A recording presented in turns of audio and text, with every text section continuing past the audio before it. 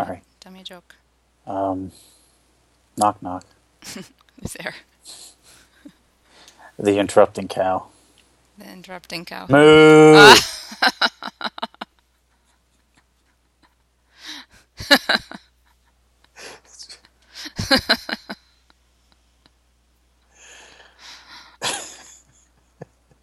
Who told you that one?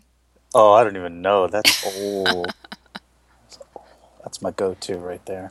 It's your go-to. That's old school. That's old school. Yeah. Moo!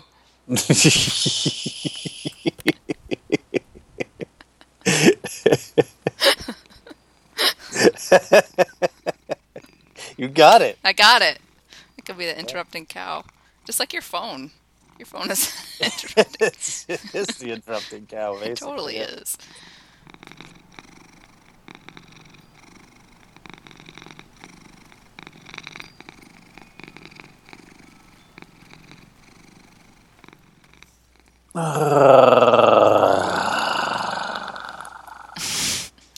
You're purring. So, frankness, let's start this. Okay. Welcome back to Adventures in Humaning. I'm Frank. I'm Meredith. How are you doing today? I'm doing great today.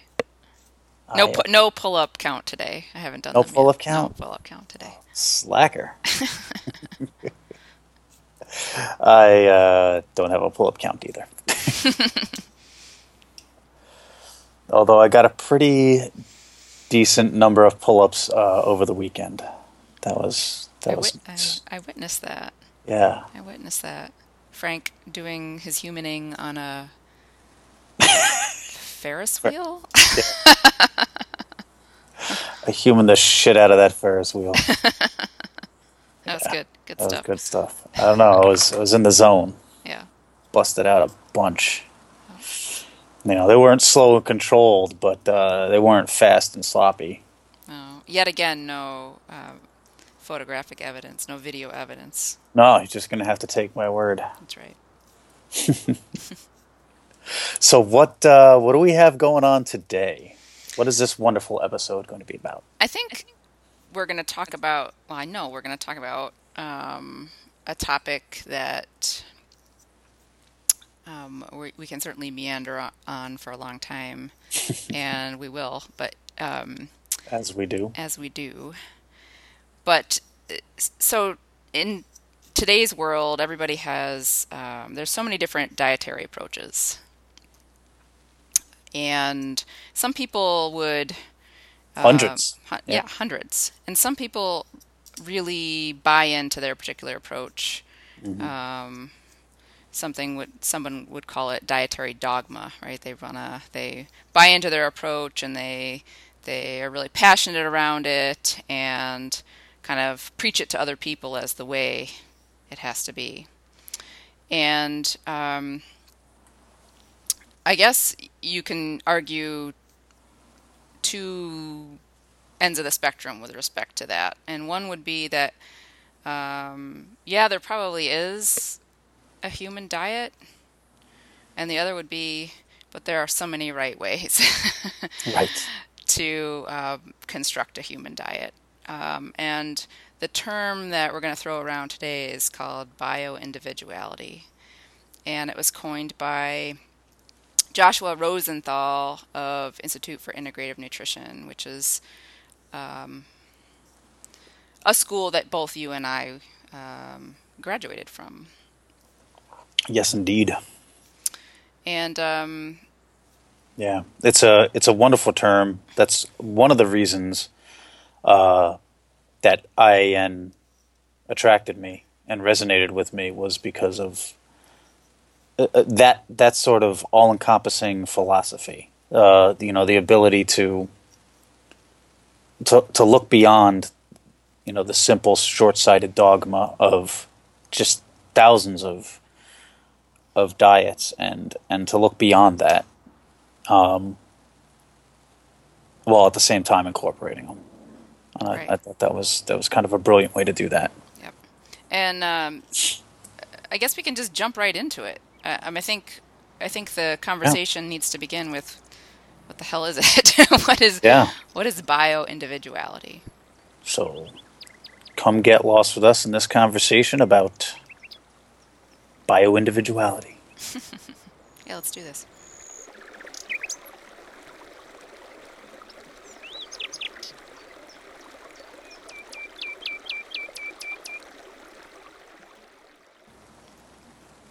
I think as Joshua Rosenthal originally defined it, it's there's no one size fits all diet is kind of the Yeah. gist of bio individuality. Would you add anything to that? I hell yeah, I'll add that. I mean, that's a concept that I think a lot of people are coming to, especially recently. It's it makes a lot of sense, and you hear that parroted all over the place. There's no one size fits all because people don't want to hear that, and there's so many things that you don't want to hear that it's like you know tough. Yeah, that's just the way it is. But this is one of those things where you can really get behind. It's universal. It's universal. I think that, and we'll get there eventually. I think bio individuality encompasses much more than nutrition, but I think we should start maybe just focusing on that aspect of it. If somebody says that there's no one right diet, do you think that's an argument against like food guides and because the U.S. has spent a lot of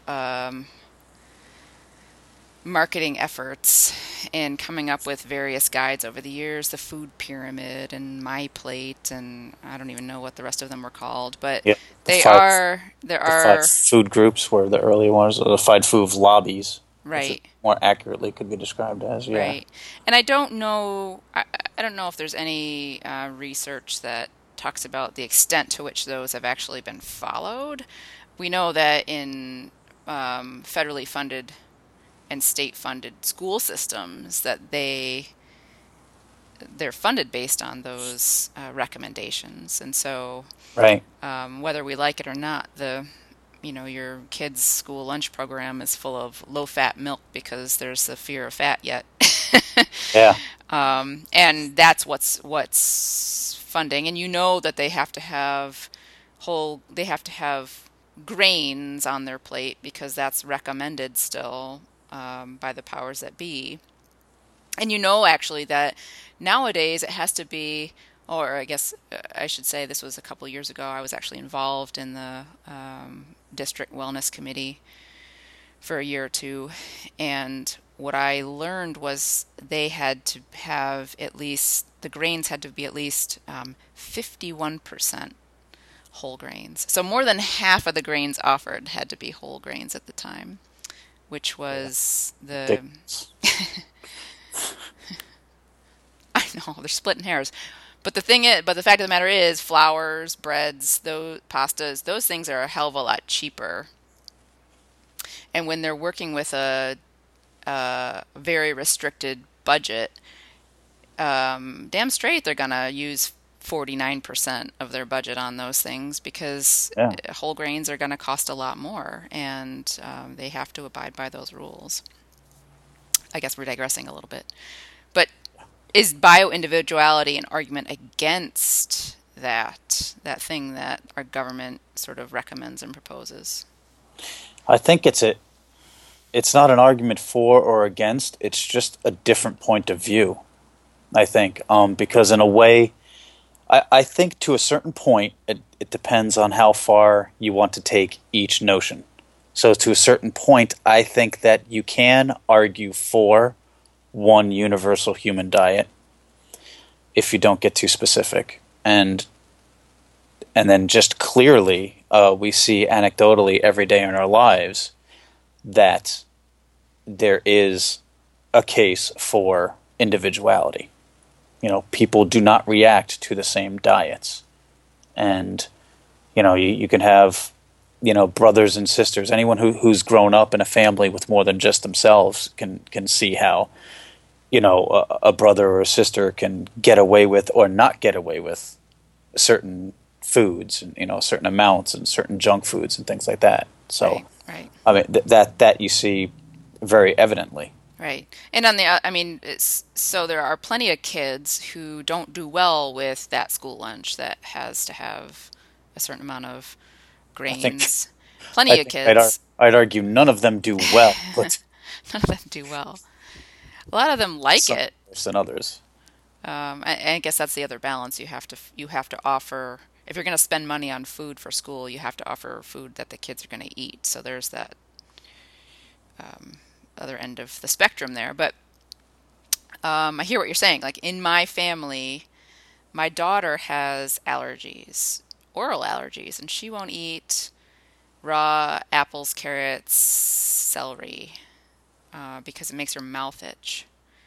And it's a long story. It's cross-reactive with birch pollen. She has seasonal allergies. She's just got her immune system's challenged in ways that Clayton's is not. And so her diet is, as long as she's got those, those feelings when she eats those foods, her diet is individual to her, and will always be different than Clayton's or my diet. So that's a kind of a small example of bioindividuality. Yeah. Well, there's variance within the human genome, right? So when when you look at all the 50 to 60 billion cells, just talking about the human cells, there's uh, there's a certain amount of genetic diversity, right? And it's not as much as you would actually think. There's actually a tribe, a pygmy tribe in Africa that has more genetic diversity within that tribe than the entire rest of the human population on the planet.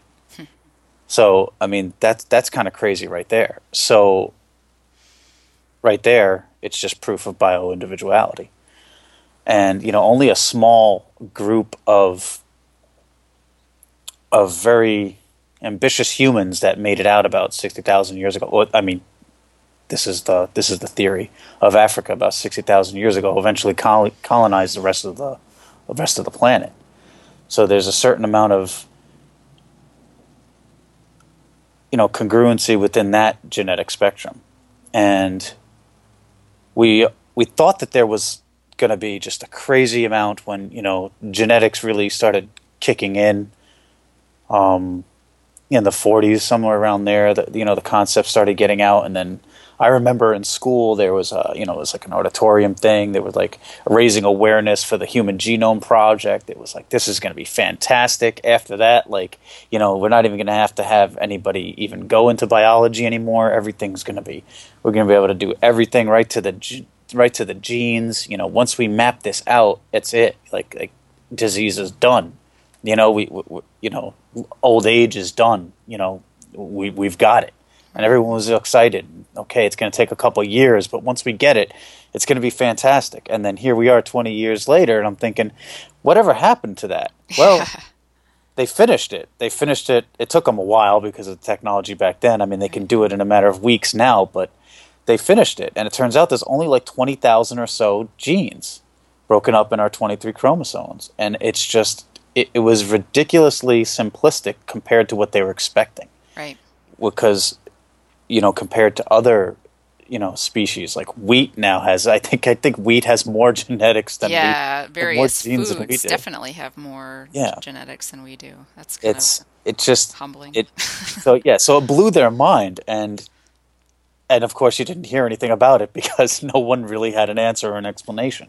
And it turns out there's a whole nother realm called epigenetics that you have to start getting into before you can even begin to understand why we might have even went wrong. So now we're working on that. And when that happens, then, maybe we'll start to hear more about it. But that just speaks to how close we are to all the other well, all the other primates, really. I think we share upwards of 99% of our genetic code Yeah, I think it's a with, 99.9 yeah, it's a percent. lot. Like it's a whole lot with the chimpanzee.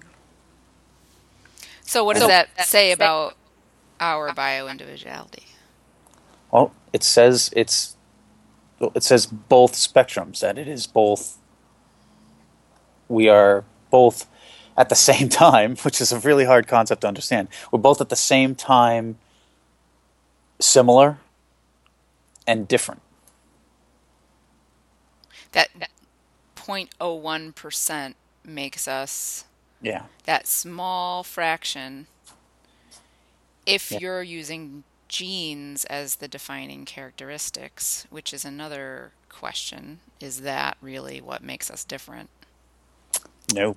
Um, Well, I mean, that yes, it does, but it there's a well, it hell makes of a us lot more. genetically marginally different, but but that fraction of a percent of change in the genetics between us and a chimpanzee has made huge differences in basically which species has taken over the world, right? Yeah. Um, and somewhere in there, in that 0.01%, um, it it makes our uh, diets different from the chimpanzee. I mean, Hmm. our guts are completely different, and our environments are completely different. Um, so I guess that begs the whole question of is the genetic differences the driving factor, or are there other differences that make us bio-individual? I would say other differences. Other differences, yes. I would agree. The lion's share, anyway. Lion share, yeah. Um, So to speak to the 99% that we are all the same, right. that's where we draw our conclusions for the one human diet. And the bioindividuality fills in the rest of that, you know, 0.01%. Right. So the one human diet, what is that? What is that? How would you define if you were going to be so in paleontology they use this phrase called you would either be a lumper or a splitter. And maybe it's more than just paleontology, but that's my experience. And functionally what that means is are you going to lump all these organisms together that kind of look alike? Is that the variation within one species, or are you going to take the end members of that variation and say this is one species and this is another species, and they're completely different, and then there's all these transitional forms. And so functionally, somebody who's a splitter is going to do a hell of a lot more work taxonomically because they've Right. decided that they're looking at two different species. And you asked me the other day, am I a lumper or a splitter? And that's a really mind-bending question for me nowadays because when I think about the range in variation in human species, just from what I understand today, particularly if you just look at the skeleton, a lot of disease and biomechanic wonkiness um, i- it's shown in your skeleton. That is your history, right? And um, any two of our skeletons are very different. And if I'm looking at skeletons in the rock record, I might look at your skeleton, Frank, and look at my skeleton and be like, these are two different species Right.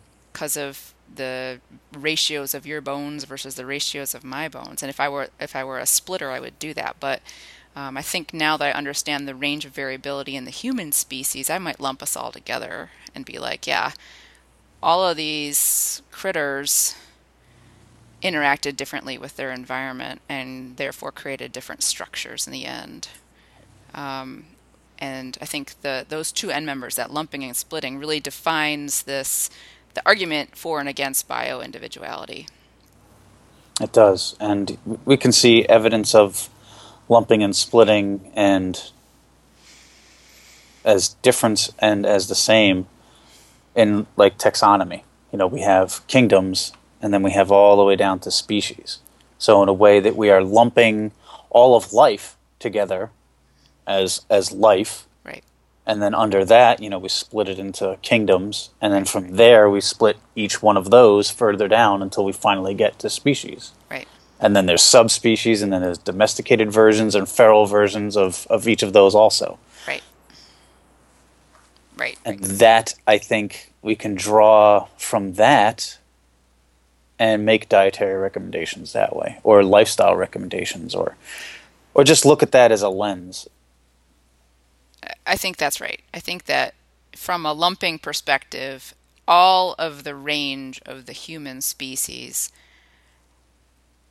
if you think about what is in common with that, with the diet of all humans on Earth, you can you can you can kind of easily define a human diet Yeah. as being food from the earth, minimally processed or processed by hand, Yeah. Or fire. um, or fire, Simple tools. simple tools, no chemicals, Yeah. outside of natural things like water and whatever's in that Yeah. water, right? Right. Water or salt or yeah. Right. Maybe Um, some maybe fermenting a little bit of that. right. But So yeah. different, what we would call preservation techniques, or maybe these were just accidental discoveries, First. right? So there's a range of food, and that's another thing. Food. It's called food that, or that's what we call it today. That humans eat. So from that lumping perspective, yes, there is a single human diet. Um, And of course, I think when we say a single human diet, I think it's clear that we're trying to refer to something that gives us the pinnacle of health and thriving. We're not referring to, because clearly there's a lot that humans eat, but I don't think it's well. I mean, I guess people can try, but we're not talking about arguing for Twinkies. Clearly, that's not Part like of the human yes, diet. yes, there are Twinkies, and yes, humans eat them, but that doesn't mean that they're part of the human diet. Well, we're talking about the human diet. We're talking about something that is a proper human diet for maximum performance, longevity, health, and biological viability. Right. Well, and proper isn't maybe proper is not the right word even. I think the Yeah, word is that it was evolutionarily available. Like Twinkies were not part of what we co-evolved with. There's arguments about grains. That's the one thing that comes to mind because in the yeah, the paleosphere, and part of the rationale behind the whole paleo approach was that grains are sort of associated with the agricultural revolutions and whatnot. And so until we actually cultivated them, they were not staples in the human diet. And then there's a lot of evidence subsequently that, sure, I mean, people, paleo people did collect and eat and somehow process grains in some way. And so they weren't at all the same sort of grains that we have today, and nor were they staple. um, staple foods. Yeah, they were sort of emergency.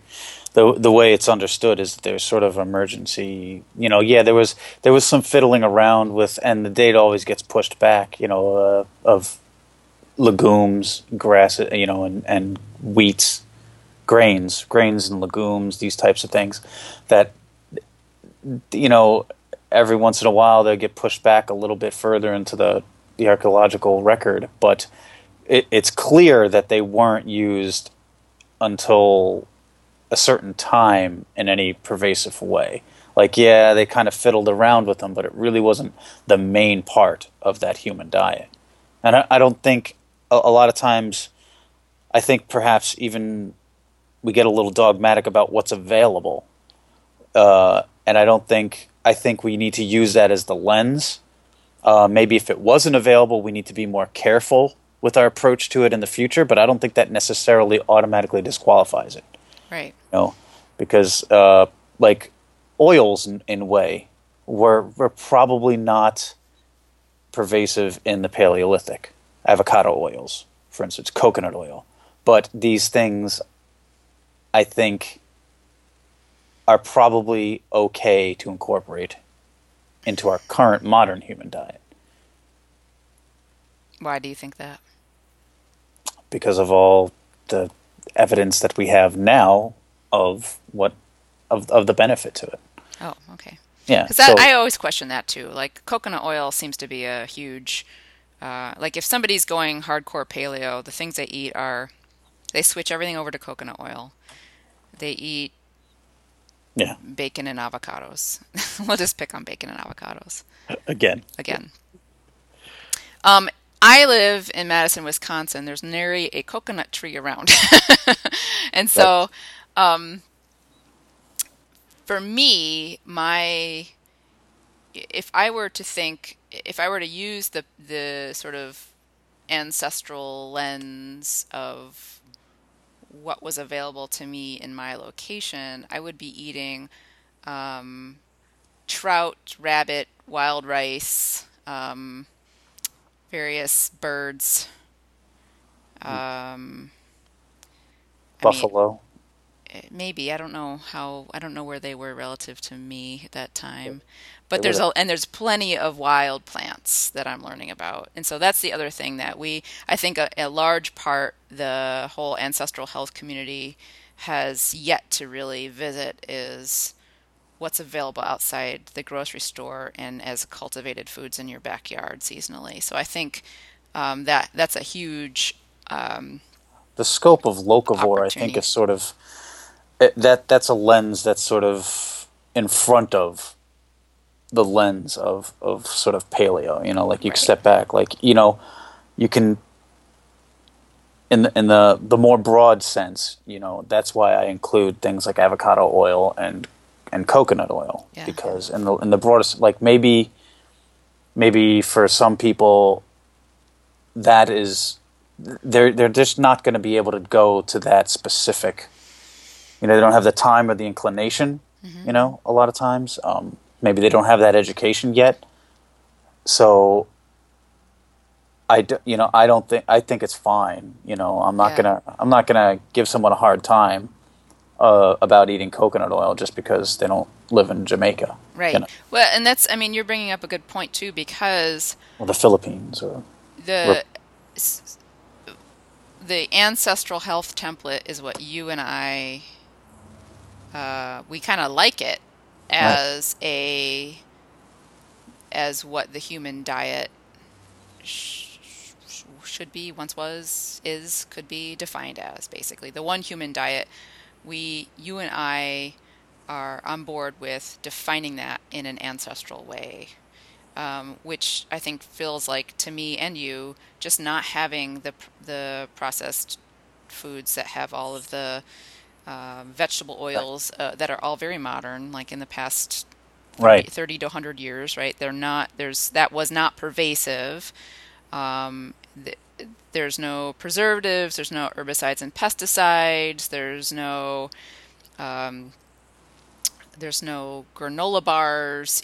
You know, Yeah, there's so there's just things that were there's no cricket bars either. single food. Well, they're crickets, There are exactly, crickets, but right? there are no cricket flour Cricket bars flour made with peanut bars, butter and yeah, jelly flavor. Yeah, yeah, peanut butter but and so jelly. yeah, Anyway, so we have to make allowances for these things, I right, believe, because we are modern humans. So right, we inform ourselves from the past because and mainly and maybe we're getting a little ahead of ourselves. Maybe we should make the caveat and bring up the noteworthy observation that I ask any anthropologist, any archaeologist about the difference. Like when they look at a human skeleton, it's really easy for them to instantly tell whether once they establish if it was a Homo sapien, whether it was pre-agriculture or post-agriculture, because something happened when agriculture arose and became pervasive to the human. Right. They got shorter, their brains shrunk, their skeletons Weaker. were degraded and weaker and less dense. Less Yes, robust, yeah. less robust. And we see a lot of evidence, or we don't see any evidence of the myriad of diseases that we associate with modernity these days. Like, and we see this in hunter-gatherer cultures too, where people have done expeditions, and there's virtually no heart disease, no cancer, sometimes not even cavities. Weston A. Price traveled the world to these native cultures, and these things don't exist where people aren't polluted by technology in a way to these degrees that we are here. It doesn't necessarily mean that it's bad, but there are aspects of it that are bad, because look at what it's doing to us. Right. You know, it's taking us and stunting evolution forward and de-evolving us in certain ways. Physically, definitely one of them. Right. So I guess we're not saying when I say, I'll speak for myself. When I say there's no, there is one human diet, and that is through an ancestral lens, basically chopping off the last 100 years of Western diet. I mean, that's kind of an easy way to start for me to think about it.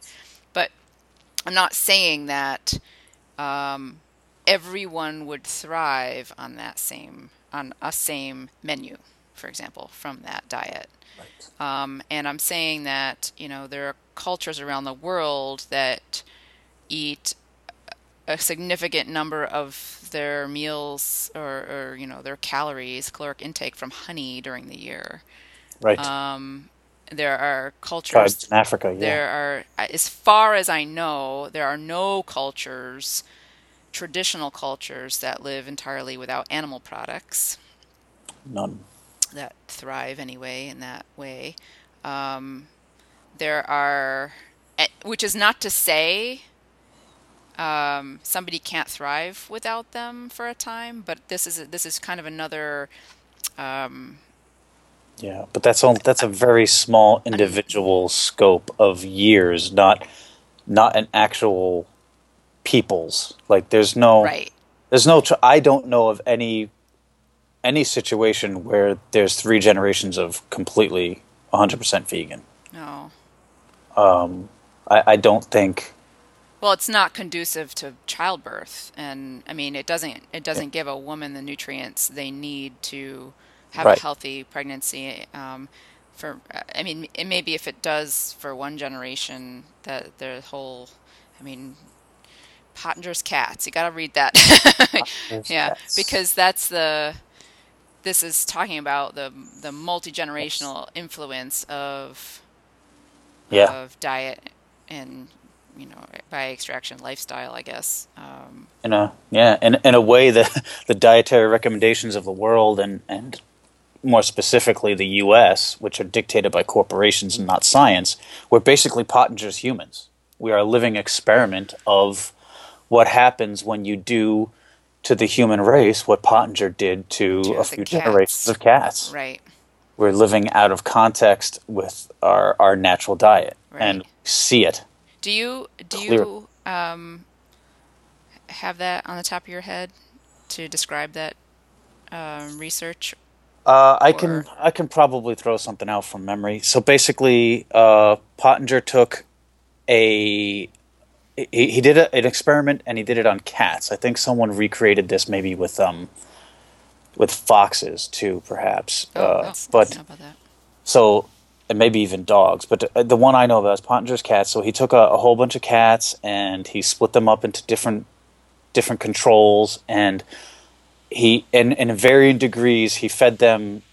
To make a long story short, varying degrees of from a biologically appropriate diet to a very processed diet. So the cats that he fed the crappy food to, like I think it was like condensed milk, like powdered Yeah, milk. sweet and condensed, I think. Yeah. Sweet and condensed So milk. one was completely like raw meat food diet appropriate to a cat. Uh, they were allowed to breastfeed the whole thing, like all mammals do, and then there were maybe two versions in the middle where they got some milk and but then some processed food, and at the other end of the spectrum was just completely processed food, like powdered milk and like dry wheat product cat food type stuff. It was just horrible, and it was pretty clear what happened. It was a very distinct line where the the cats that were fed the biologically appropriate diet thrived, and the cats that didn't were sick. And it got to the point where eventually, within just like one generation, it took the middle group longer, but it took the group that wasn't eating at the far end of the highly processed food, they they couldn't reproduce. They Right. wouldn't, and eventually, like their children wouldn't even have sex anymore. Like they wouldn't mate at all. They were deformed. They were losing hair rather quickly. And then the middle group, it took longer, but the epigenetic effects of it stayed too, because he took a group and that was on the processed food diet and tried to bring them back, and it took several generations, like three generations of eating a biologically appropriate diet for them to come completely back to within the range of healthy thriving cat. But the bottom line is that it was over time it was possible to gain health again Yes. when provided with the information that their bodies were seeking. Yeah. Yeah. when Yeah. you let when you let a cat be a cat, turns out they thrive. And I think what's interesting about that study, and I have a book about it, I think it's just called Pottinger's Cats. I think so. And it's even in, I think it's in black and white. Even to the layperson, if you, and they show some pretty kind of gruesome dissections in the book. I mean, I don't think they're gruesome, but some people might think they're gruesome. So they show like Don't show it to your cat. don't show it to your cat. They will not enjoy that. Oh, shield the cat. So they take I'm after the generation passes, they take this cat that was fed the biologically appropriate diet and they basically fillet it open. Hmm. And to the lay person's eye, you can tell those organs are healthy, Yeah. even in black and white. Like the images, the organs look well distinct. They look uh, robust. They're crisp and vibrant and They full. look, yeah. Yeah. And then they do the same thing for the processed food diet cats. And it's really clearly their organs suffered. They're just not, they're deflated almost and kind of run together. There's other sorts of fat around it. Yeah. And it's not, they just doesn't look what you would imagine. They're basically a standard American. Yeah. And I mean, so, that's the line you can clearly make. That's and that's where we are now. And it used cats because they reproduce relatively quickly Right. and they are Get large generation enough. They're year. large enough to see, behavioral issues, and we kind of know what a cat's, what a feline eats, like biologically appropriate. We know this for a lot of animals. We know Yeah. we studied animals in the wild, and we know what their diets are. And some of us study humans in the wild and are making observations about their diets. And then this is where you have to, this is where the bioindividuality comes into play because your humans in the wild in Africa, their diet isn't going to extrapolate to, the humans here in Wisconsin. Right. Not at the specific level. Not They're at the not. specific level, but But none of anyway, like your observation that this is what's going on today in the U.S. is that we're a bunch of Pottinger's cats is yeah, it's spot on because we are offered this processed food diet in any grocery store, in any grocery store. and Every. and it's very without having this with this blind trust that the food the I won't I was going to say a specific brand. I don't know if I should do that, but whatever. Any kind of TV dinner in a Yeah. box, right? We've It already, we've already is thrown Twinkies under the bus. We might as that's true. well. That's true. Well, whatever. I don't know all of them anymore, but if you can stack your food in your cart into nice, neat piles of boxes, it's time to think about A shop reboot. a reboot because You that do. you're opting into this unintentional experiment. Yeah. Yeah. It's and we're fed a lot of false information has been just blindly accepted as fact. And like this whole idea that you just need a certain amount of calories. You just need 2,000 calories. That's what you need. And that's it. You can get it from these TV dinners, you can get it from these chicken nugget product type things, or and that's fine, because it's all been enriched and it's really just all about the calories, and that is not at all the truth of the matter. Right, There, it's the information that comes in the food that is what your body is expecting and uses to create the chemistry of life. It's the calories, the idea behind calories is it's a measure of energy and in well, some metrics you do need fuel for energy. But calories is like calling all foods carbs or all foods fats. I mean, it kind of that's the lumping thing it's about just foods. it's a unit of measurement. That's all it is. When you sit down with an architect and ask him to build you a house, he doesn't say, "Okay, how many inches do you want it?" You give him a number and that's it. He walks away. No, there's a lot more involved. Right. It's just a unit of measurement. That's all it is. It's how many units, like how a calorie is just how what it takes to raise like 1 gram of water 1 degree. Yeah, something like that. Literally, that's what it means. Right. That's it. Right. That's all. It's like So saying a pound is a pound. Well, I mean, Arnold Schwarzenegger, weighs a certain amount, and I don't even know. There's just pick some unhealthy person that's really obese, weighs that same amount, yeah. right? But they are certainly not the same human. Well, and also the whole calorie recommendation arises from the fact that one, we have access to anything we want to eat these days without working for it. Somebody else is going to work for it, and then we just need to go and pick it up or have it delivered to our house. Yeah, So having unlimited caloric intake yeah. is not what nature intended. Unlimited and unchecked. And I mean, there naturally and functionally doesn't need to be a caloric restriction if you're eating foods that are satiating and you are able to hear your body say, I'm full.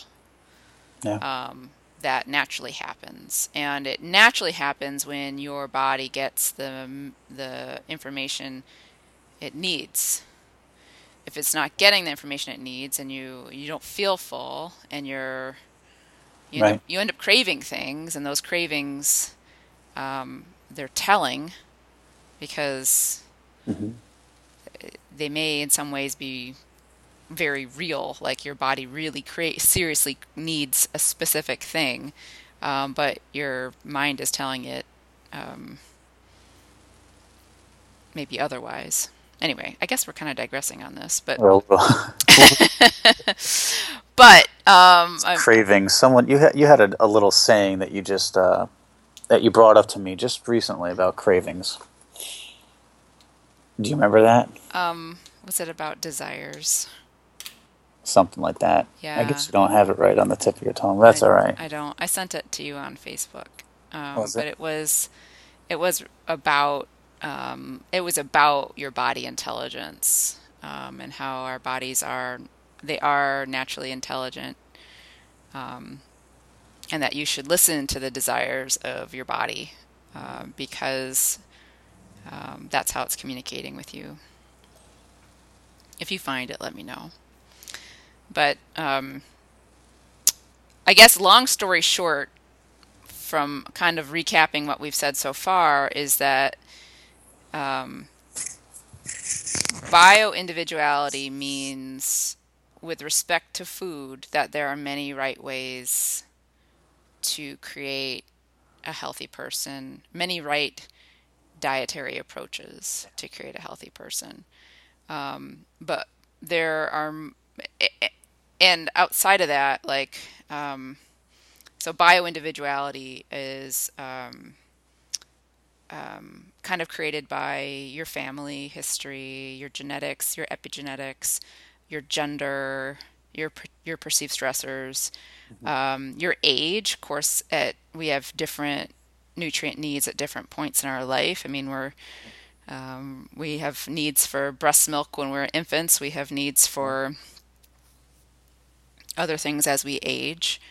Your current state of health, I guess, if anyone is unhealthy, that's kind of a body signal that you aren't getting. Your body needs some information, or it needs to be somehow put in an environment for healing that it is not currently finding.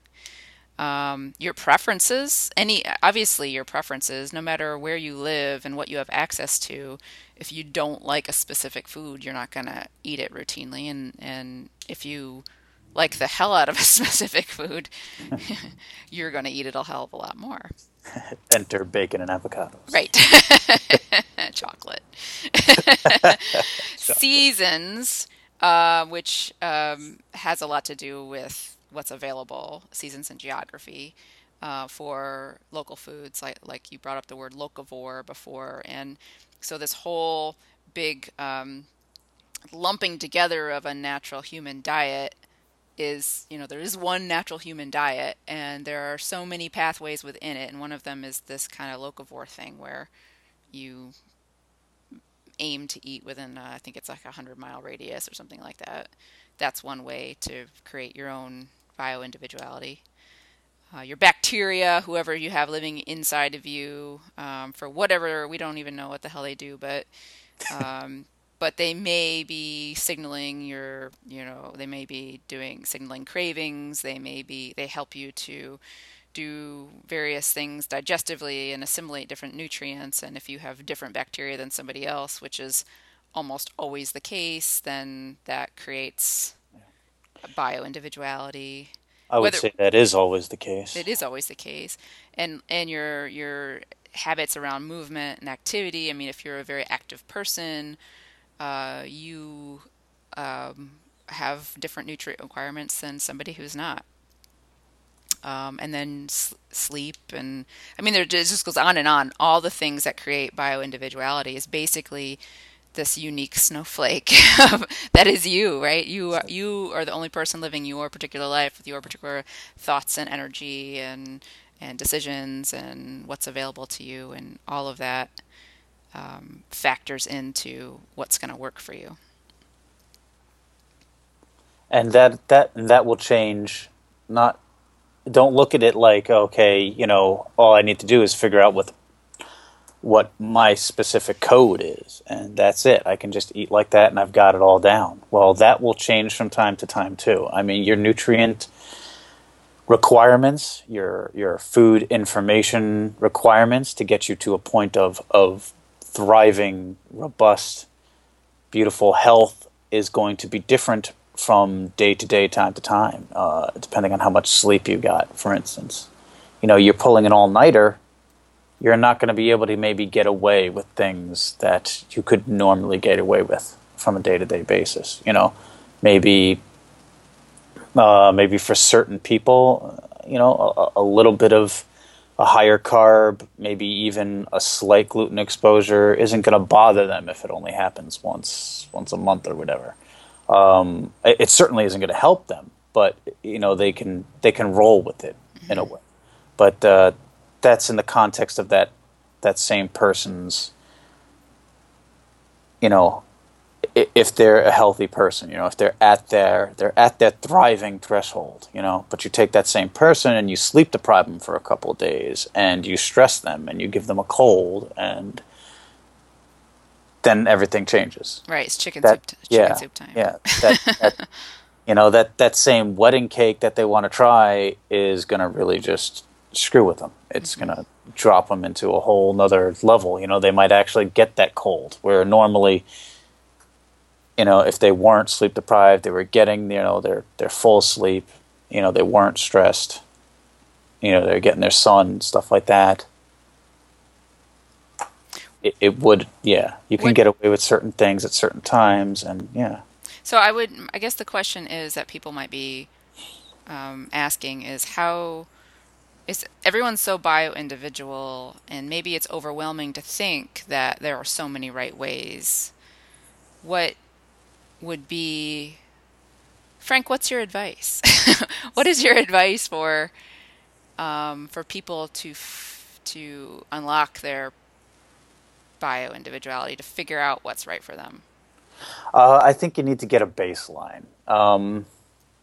First, usually one of the first things it depends on the client, but I would be gluten and or sugar are really the big things that I see a lot of people that are problematic. Like, first thing, just to put yourself into this this broad umbrella of ancestral health, or whatever you want to call it, paleo, primal, the Weston A. Price, whole foodist, real food, get yourself under that umbrella first and stay there for a little bit. Don't cheat with this other stuff. Just to get a good base, get under there, and and live that lifestyle for a few months, and I think if most people just follow a simple paleo diet, a simple primal diet, a simple ancestral health diet,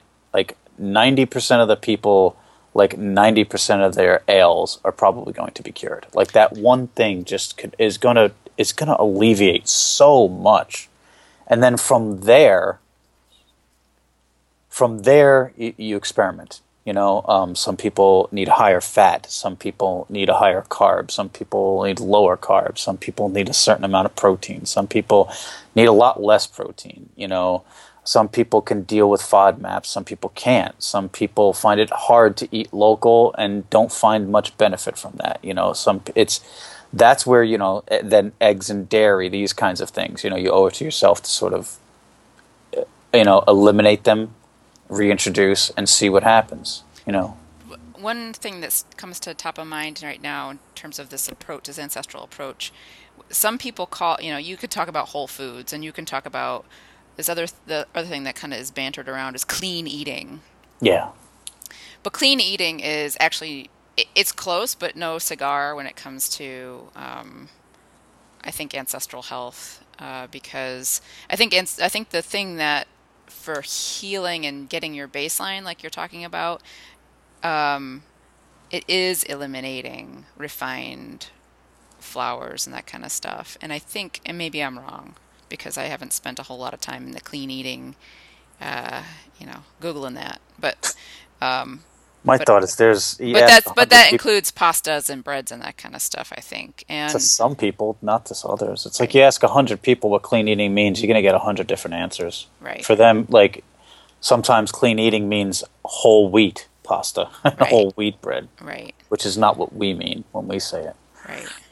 Because what we're suggesting is that wheat in any form might be part of the problem. More people are probably allergic to that in some, or sensitive to it in some way, in the volume that they're getting. And Yeah. that's something that you can figure out if you remove it for a while and see what it does. And if you add it back and you see what it does.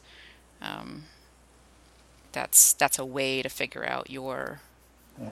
It's a But also tuning pretty, into how you feel, I think, is a key part. And some people have had a specific diet for a very long time. And by diet, I'm not saying like they are imposing any restrictions on themselves necessarily, but if you think about it, you have go-to foods and you are accidentally restricting yourself.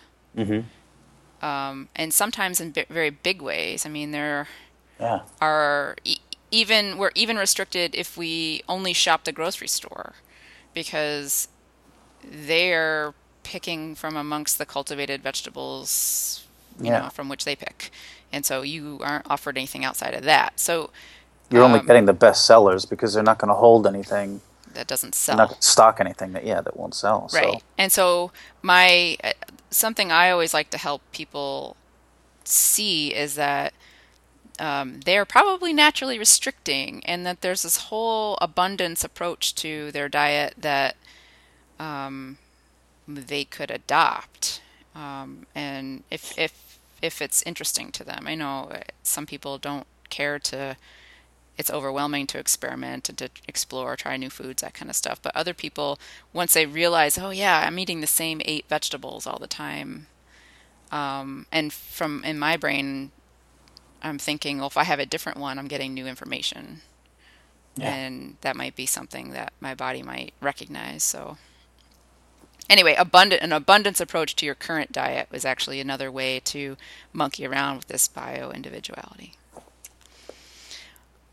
yes, The the last thing I think is that it bio individuality is more than it, extends beyond nutrition. And we've been talking about exactly. food primarily, but in general, it's in a lumping approach. It's your preferences and Yeah, your kind of your mindset and your openness and your sort of the extent to which you're aware of your control and your choices. right. And your tolerance levels too. It's also the effect of like there's very few people that are born into and have followed this their whole life, this ancestral health right now anyway. I mean, there's a few, children that have been born into these families, but so far, they're just children. So like me, for instance, you, for instance, we grew up in this standard American diet, you know, paradigm, where it was the boxed foods and the canned foods and the tasty cakes and all these other crappy stuff and lots of pasta. And it's going to be different. So you have to take that into account. You can't say, like, maybe, people want so much to bring certain things in, and they just might be that metabolically damaged where, it's going to be a problem. You have to be willing to admit that, or at least accept or entertain the idea that you've been metabolically damaged, perhaps, and so from this point forward, like I can't, once a week, I want to have pizza and beer, well, at maybe if I grew up in a completely local food environment, with no exposure to toxic chemicals and, not the stress that we have now and exposure to all these processed foods, maybe I could tolerate that. It certainly wouldn't thrive on, pizza and beer a week. It's not going to help you, but Yeah, it's not going to hurt you to a point where there's a significant noticeable difference permanently or right. anything, but I know I just can't do that. To do that once a week, it's not going to happen. I'll be in steady decline. There's no doubt. That's a once or twice a year kind of thing, not a once a once a week kind of thing. There's a certain amount that you eat, you know, it's like, okay, in the human diet, there's a certain tolerance for, a large amount of carbohydrates. Well, if your past has gotten to the point where you're now a type 2 diabetic, well, that's going to be different for you. You're not going to be able to eat the carb load that other humans are going to be able to eat. That's bio-individuality also. There's a certain if your past and your exposure and your lifestyle and your nutritional choices and your genetics have led you to the point where you now have, Hashimoto's disease or lupus or MS, maybe you are going to have to be pretty strict ketogenic if you want to try and gain your health back or to thrive, to get to that point where other people don't have to be. They can just be low or semi-low carb or cyclic low carb, not even ketogenic. Some of these other people can get away with that. That's where the bio-individuality comes from. Terry Walls can't eat like Ben Greenfield. Ben Greenfield can get away with a shit ton more carbs, and that's just the way it is because of bio-individuality. Right. Yeah, and functionally, for somebody who doesn't want to figure out what all these different dietary types and approaches are, what is keto, what is low carb, what is blah blah blah, it's really about self-experimentation and how you feel. And and interestingly enough, even if you feel fine, and that's been your norm for a really long time, you feel like you have energy and things seem okay, and then you make one change and all of a sudden it gets better, and you realize that the subtle bloat you've had for a really long time is gone, and you didn't realize it could be that way, or you never realized you had that to begin with. Those are eye-opening sort of self-learnings. And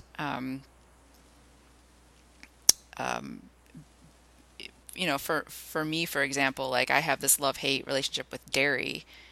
I have a tolerance for a certain amount, and then above that, like, I honestly, if I have a glass of milk, I almost instantaneously get a dull headache. But I can eat cheese okay. So I don't know what it is. They're different foods, obviously, and that's something that I know happens. And rarely does it stop me from having that glass of milk. But I experiment all the time.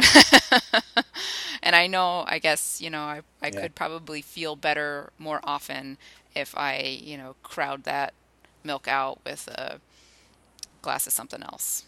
So anyway. Yeah, clearly that, and milk is a very, very good example of bio-individuality.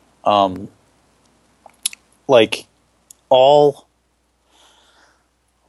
humans, as far as I know, from research that I've done, all humans have the enzyme that breaks down chitin, or the chitinous shell of insects, right? So I don't know what the enzyme would be called, maybe like chitinase or something like that. And like we've retained that right to this very day.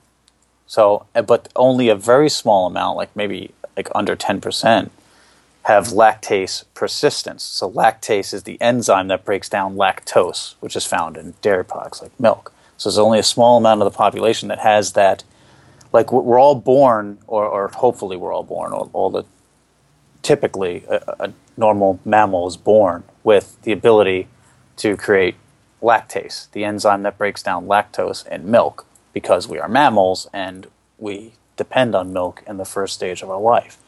And so sometime during human evolution, we've evolved to have lactase, not to have to for that lactase enzyme to stop being produced. So sometime, I don't know, in early adolescence, they theorize perhaps because of like sibling rivalry, so that the newborn baby isn't in competition with milk from, an older brother or sister, which makes a lot of sense. And we have evolved with the dawn of agriculture, and it was a simple evolution because all it was the genes that switched that off just didn't switch that off. So they have what they call lactase persistence into adulthood. And there's a very small group of humans that actually have that. I can't remember. It depends on who you talk to. The percentages are all over the place. It's everywhere from 20% to 10% to 6% of humans that actually have that. So that's a good example of biodiversity and bioindividuality between humans. Yeah. And from an ancestral perspective, milk is another kind of a good thing to talk about because, okay, maybe not ancestral perspective, but in terms of food processing. Typically, before dairies popped up, we would have raw milk. And raw milk is a completely different food from the milk that's provided to you in the grocery store because that milk has been, first of all, it's the milk from who knows how many cows put together and then separated out into different fat contents because we often sell milk without fat or milk with twice as much fat. And then it's pasteurized for food safety reasons. Supposedly. And that pasteurization process changes the nutrients. It degrades the vitamins, natural vitamins in the milk. And then for that reason, they enrich it with vitamin D. So we add back in vitamins that... Yeah. Also... I don't know how biosimilar though that vitamin D is to the original vitamin D in the milk and what other nutrients that they've nuked out of the milk that they don't put back into it so that there's so those vitamins have those cofactors naturally with it. So maybe there aren't those cofactors naturally in the milk anymore. And what I'm saying right now is there's not, as far as I can tell, there's not a whole hell of a lot of science that backs up the human difference, like the difference in consumption between raw milk and like, for example, the closest thing to it at the store today would be they would sell non-homogenized whole milk, organic whole milk. Right. But it's pasteurized or it's some way it's still boiled. Yeah, it's still been changed. This is anecdotal. Yeah, this is an anecdotal thing where people are experimenting with their bioindividuality, and so some people who don't feel that they can tolerate milk as you'd buy it in the grocery store actually do okay on raw milk for whatever reason. And it really is a different food. And it so, is. There's there's also a certain amount of lactase in the milk itself that will help aid in that digestion. But yeah. Right. So it comes naturally with the tools required to assimilate and use in your body. Right. So I keep watching that science to see if there's anything that's like coming out. But I mean, really, like the lots of people need science to tell them something is a fact or not. Yeah, a lot of people don't. Yeah, they got to wait for the science to catch up to. But the bottom line is you are in control of whether or not you test that yourself. Yeah.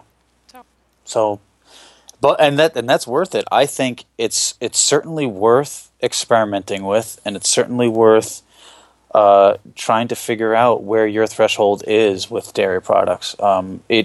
You would really be doing yourself a favor because you're not missing anything in milk that you can't get from hundreds of other different sources.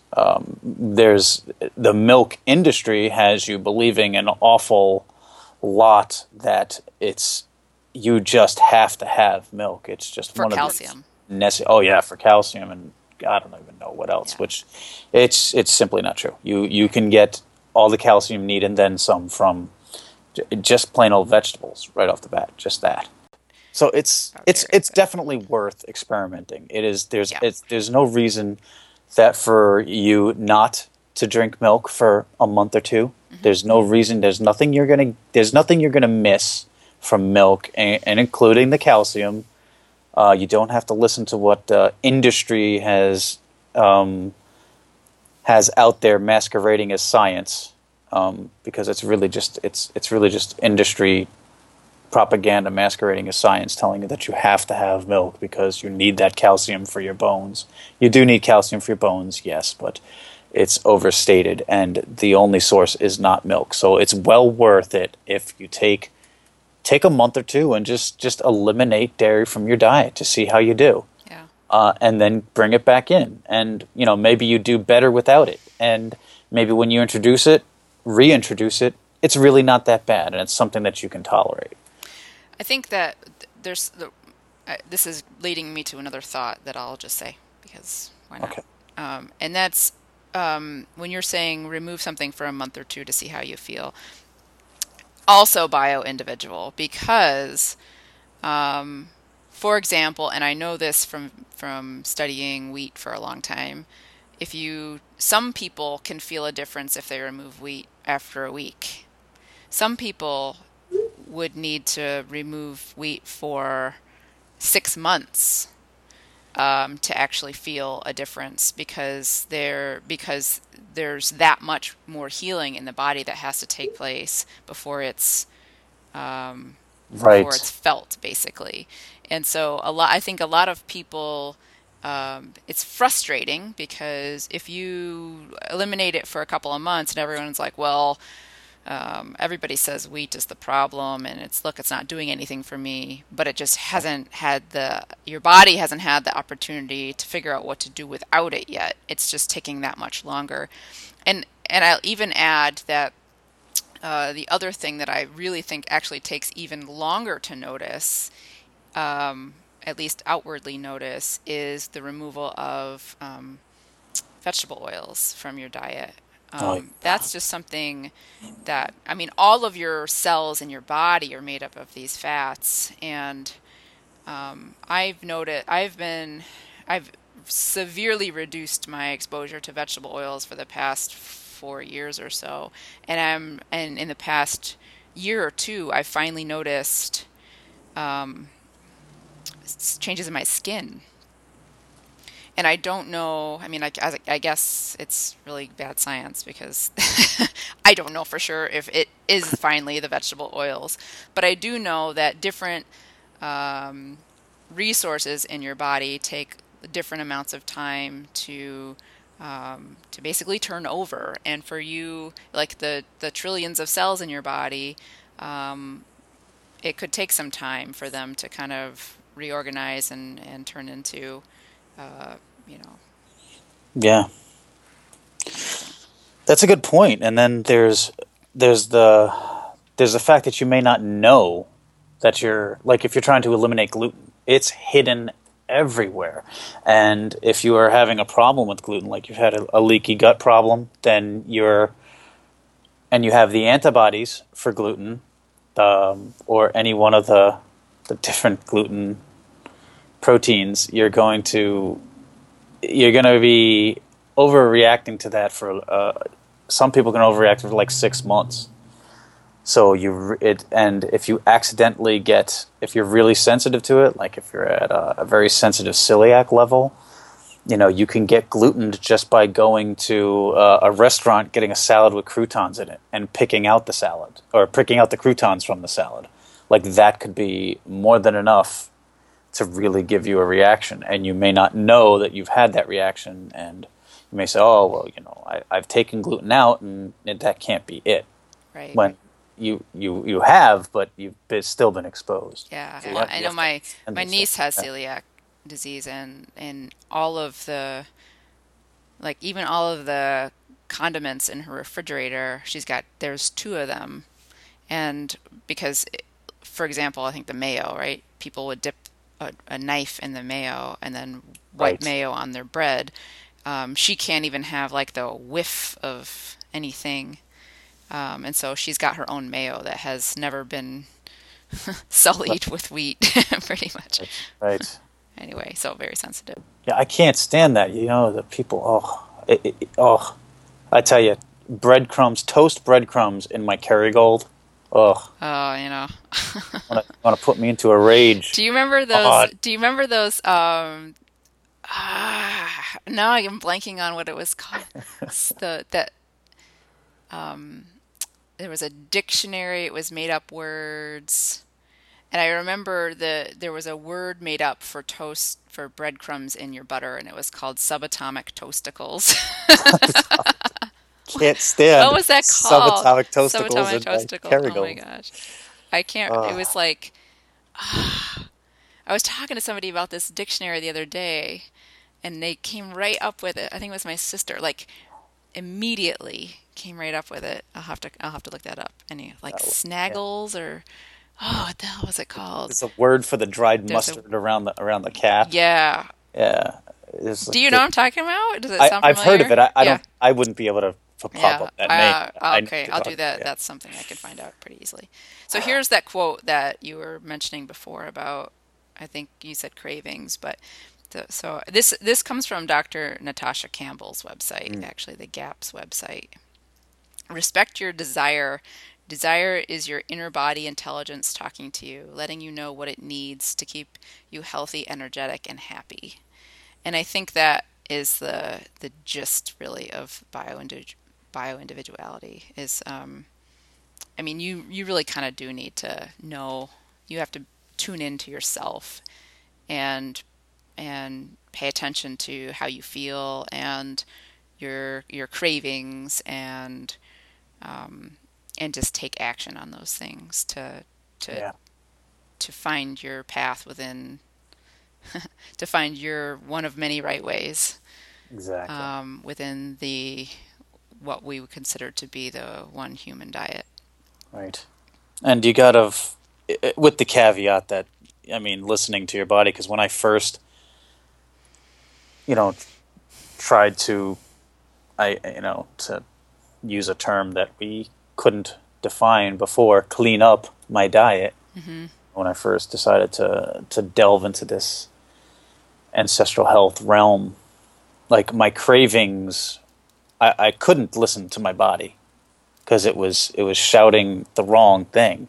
You know, my body was telling me, eat ice cream and and put that French vanilla creamer in your coffee and drink that Starbucks caramel macchiato. Right, those were your experiences, and you were reminiscing about those things, and So I that, was, those were the only things that were going to satisfy your craving because mhm, that's what you knew.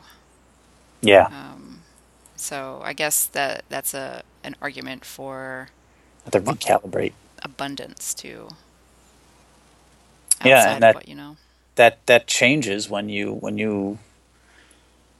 recalibrate. I guess when you get away from the what the because literally there are food scientists and chemists in a lab creating foods, these processed foods, to entice you to eat more, to push you towards addiction to them. Like literally, that's what they do. They design foods with chemicals and flavor compounds and certain ratios of fats and salts and sugar to to make you want to eat more. Make you want to buy more And yeah, and is the bottom line, right? so they buy more. Well, yeah, Come because back for you more, eat the more you buy. right? It's horrible. So you've got to stop listening to that first. You've got to step away from that, and then you can hear it. Yep. You listen to your cravings, not the industry. Yep. So, Frank, what's the bottom line? The bottom line is do what you want. I do what I want. I do Eat what I what I want. want. Eat what I want. It's basically you need. My advice would be it would behoove you to delve into this and try to educate yourself on the theory so that you can make the decision for yourself. Like a lot of times, people just like they're like, yeah, just tell me what to do. They're the people that they want that magic pill. They want that. Just give me the diet book. Just give me the list. How can you fix me? How can you fix Yeah, me? fix me. Yeah, fix me. Fix me. Take my money. Fix me.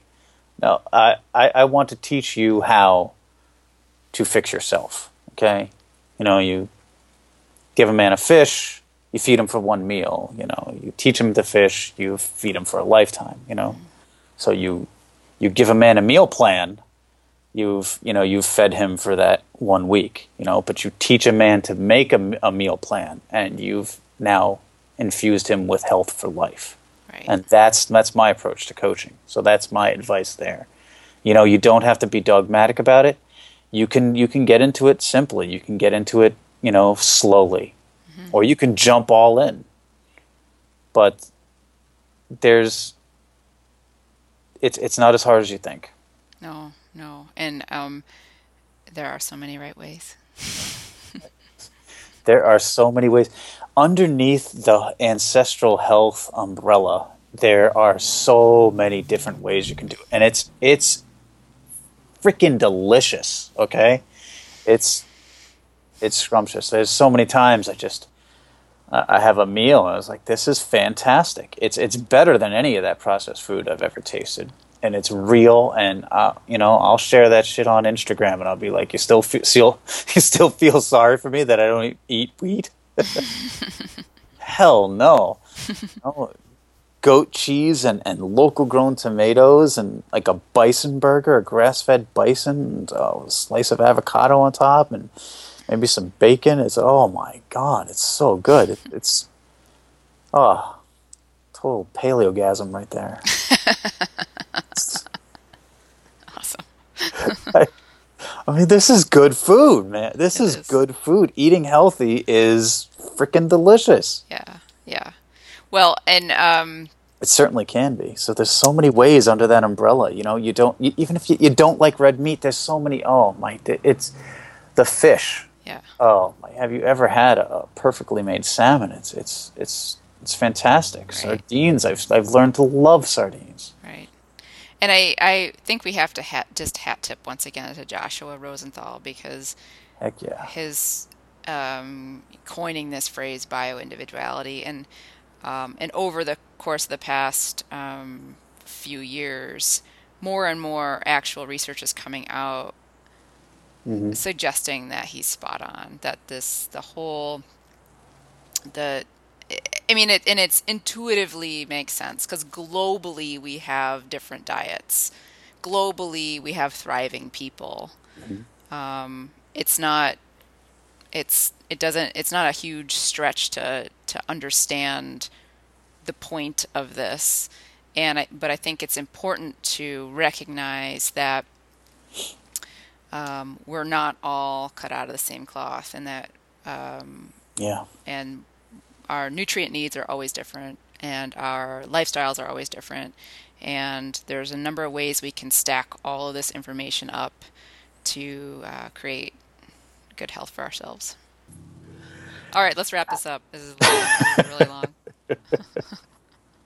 Oh, well, I hope you enjoyed our meandering discussion about you and your bioindividuality, and I hope you gained something from this. And if you would like, I would appreciate it, and I know Meredith would appreciate it, if you would hop on down to iTunes and maybe give us a little review, maybe a rating, or join the conversation with us on Facebook or Twitter.